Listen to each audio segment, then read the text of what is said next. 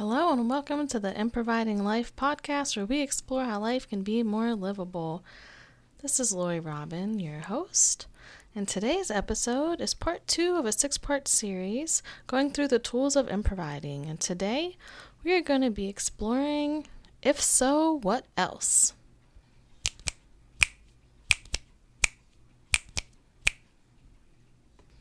If our last episode was yes-anding, what else could be true? That I totally skipped over the context of what this series is about. So, I really wanted to be able to provide a foundation that felt really sturdy, so that way the series, these 6 episodes, will be shorter episodes that sort of introduce the tools of improviding, so that way later on, when the episodes are much more interactive and there's guests on, if things are referred to and you have questions about what that would mean, so if you heard if so what else, and you're not sure what I would mean, you'd be able to go back to this episode and get sort of a cheat sheet, so to speak, and sort of a sort of fast, digestible little nugget. So that is what we're exploring. And so if that's true, what else is true? Is that I also realized that in my intro, I'm explaining that's not what it is, introducing myself as Lori Robin. Lori is my first name, Robin is my middle name, but the podcast graphic and how else I'm being presented is Lori Crawford, and Crawford's my last name. And so I just want to, if so, what else, this moment with you of sharing that I'm in the space of Lori Robin feels really easy to say because a few years ago when I started my business, I started introducing myself as my first and middle name because I feel like it's the energy that I am, and it's really how I express myself. And as a child, I really didn't like my name. I thought it was weird or boring, but the actual symbolic meaning of my names, I actually really enjoy. And so just sharing out for any confusion that my name is Lori Robin, my name is also Lori Crawford, and so I might be using those interchangeably, and I'm okay with that, and I invite you to be okay with that. But I just wanted to name and call out in case there was any confusion that we can clarify that together. So we are humaning. We're already doing it, everybody. So while we're going to be going through these 6 episodes as accumulation, right? So we'll be going from tool 1 through tool 6. I find it helpful to sort of introduce them to people in this sequence, but they don't have to be used in this order exclusively, right? They can be building blocks so that way you can have a really in-depth approach of relating with something as it's happening, of, really improvising through potentially really tricky situations or even ones that feel more lighthearted or minor, but you actually want to be able to feel like you can experience the full experience. But they're totally capable and encouraged to be used individually. So you might end up really relating with and resonating with just one of them. And that can be your go-to because each tool, I call them tools because I'm hoping that they can be experienced as a literal tool in your toolkit, right? So as you're humaning, as you're adulting, as you're living life, that's something that you can lean into. So full permission, in case I don't mention in other episodes, to have a favorite, to have one that feels most natural to you, and to perhaps also challenge yourself to experiment with one that feels like it could be the most frustrating to use or the one that is the least fluid, because it's going to, again, equip you with something that you may not feel equipped with or shift your awareness to something you haven't considered. And that really, again, is another way that you can access life as something that's more livable. And also just be like, whoa, I just got through today. I did that. Kudos. Wop, wop, wop, wop, wop, wop, wop, wop, wop, wop. So we're going to imagine that we just bought a whole bunch of groceries. We get home and we're putting them away. And we're like, whoa, this is going to be so exciting. I get to make this meal. And you're noticing, well, wait, where's that one ingredient? The one that I really, really need. And then you realize you might have left a bag at the store. And if you're like me, you went grocery shopping right before the store closed, because what is adulting during daytime? I don't know what that is. So suddenly what do? You might start yes-anding. Yes, I'm so frustrated, and I still have to make dinner. And if that's true, what else is true? let's see, I have all these other ingredients. Is there something that's a close swap out? So, okay, I left the cream cheese, but I have some ricotta. Could that be a swap out? If I still wanted to make a pasta dish and I don't have any other cheese alternative, are there more vegetables that I can put in? What else is true? Oh, I can look up a recipe. Maybe I didn't intend on using it, right? These are all different ways that we can practice. If so, what else? Wop, wop, wop, wop, wop, wop, wop, wop. Whoa, what just happened? We were transported to some mythical time where no one has ever experienced that, right? Realizing you left shit at the grocery store. So we just went through one example of how we might be in this moment of like, oh, something needs to shift. I still have this need. What do I do? And that's really the spirit of if so, what else? And again, it creates a second layer of room to have that relationship with life as it's lifing. So the if so part is this idea of if what we're yes-anding is happening and perhaps we're able to identify a need. If that's true, what else might be true in that situation? So oftentimes something will happen. Let's say you realize you don't have everything for dinner. What else is true? You might have experienced that before, and there might be some big feelings and frustration or emotions that come up. It might be really natural for us to feel like we have to blame someone. Why didn't the cashier remind me to grab my bags? Why didn't I check 5 times? And that can really take a lot of our energy and put us in this place of feeling like shift is no longer possible. But what else might be true, right? It's that curiosity. It opens a door. Is there another swap or substitution? Is there actually a whole other meal that I could make that I have the ingredients for? And perhaps tomorrow I can call the grocery store or show up and be like, hey, I sort of left my bag at this time. Here's my receipt. I'm sure you found the bag somewhere, Can I get these items again?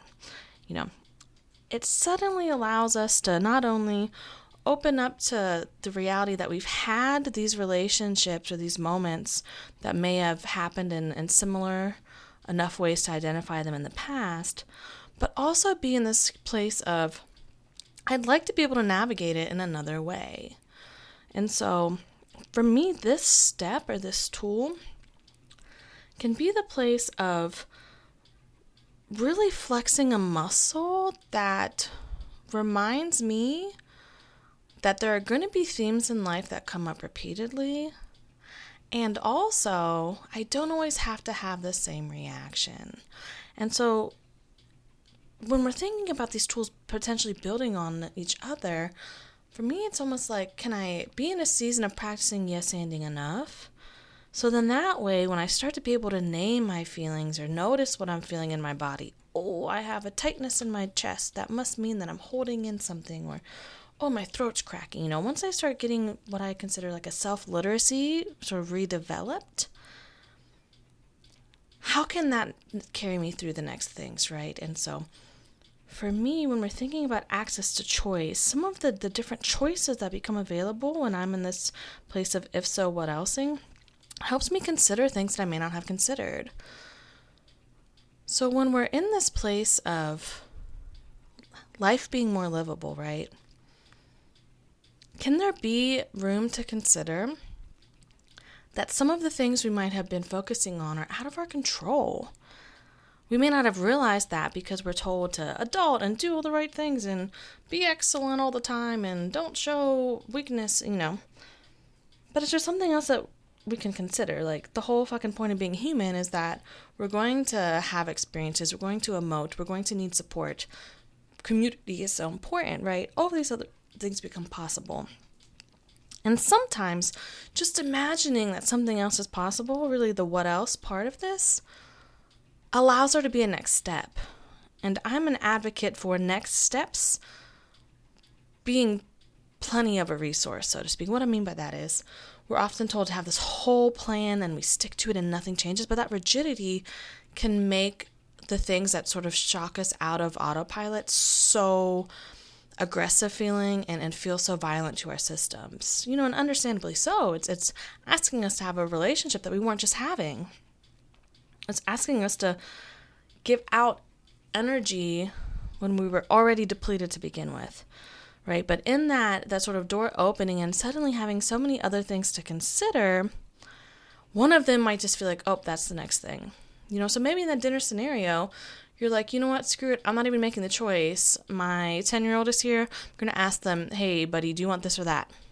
And that might be a radical practice for you. You might have not been able to access a moment where sharing that decision-making felt accessible, right? Perhaps you haven't asked them. You thought you had to make all of the decisions. And what elsing might lead to offloading some of that pressure and also normalizing, and if you think about modeling in relationships, normalizing that receiving support is something that is natural and really healthy for us throughout our whole life, right? I really like to challenge this idea that the point of growing up is to suddenly know it all and you're suddenly self-sufficient forever. That's so dehumanizing and also just bullshit. That's not how the world works. No one person can be an expert of all things always, and it's really unkind to expect that of ourselves. So even if our takeaway in a moment when we're if so what elseing is just considering, oh, I don't know what to do. I need support here. Fuck it, we're having breakfast for dinner because I have pancake mix and bacon, Again, that suddenly is making that moment in life that much more livable because we're shifting from this place of having to control everything to actually connecting. And it's something I call the control to connection pivot. We're suddenly connecting to what feels like the next step, what could be a possibility, what's something that could be a first step. It doesn't matter that there could be 9,000 steps, and we'll talk about that the next episode of how there can be so many things. But what if there's just the next one? It's literally almost like in movies when someone's in quicksand, and everyone's like, relax, it'll be fine. And you're like, how the fuck am I going to relax when in quicksand, right? But then someone who's like, oh, telling someone to relax isn't actually helpful. That could be more problematic. I have this ladder. Let me stick out a ladder so they can hold on to the ladder. It's almost that lifeline, right? So how can this week, in this time frame of when you're hearing this episode, can there be some play with if so, what else? If someone cut me off in traffic, what else might be true? You know what? They might have not seen me. That's a them thing. They might be having a bad day, and while that doesn't justify them cutting me off, I can't control what they're doing. If I just won, a bonus or, earned a bonus, received a bonus at work, what else might be true? Oh, I actually want to now negotiate a raise. Or if I forgot my purse and I get to the gas station, what else is true? Oh, actually, you know what? My friend lives down the street. Maybe she'll spot me, at 20 and I can pay her back when I get home so I don't have to go out of my way and go back, It suddenly opens up the room for almost like a pressure alleviation, but also, again, this theme of access to choice. So whatever comes up this week when you're really realizing, okay, this is something that I've experienced before. This is something that comes up repeatedly. This is something that maybe I feel set off or I feel sort of triggered with. What else is possible right now? Just what one other thing can be accessible so my experience with it doesn't have to perhaps take as much time, as much energy, doesn't have to leave the same taste in my mouth. So that way I can acknowledge that this is happening, I can honor what I'm feeling, and also it doesn't have to derail the rest of my day because there will be days in life where such big shit happens that, yes, absolutely our day should be derailed. And also we don't deserve for that to be every single day when anything happens because that's just exhausting as hell and no one has capacity for that, right?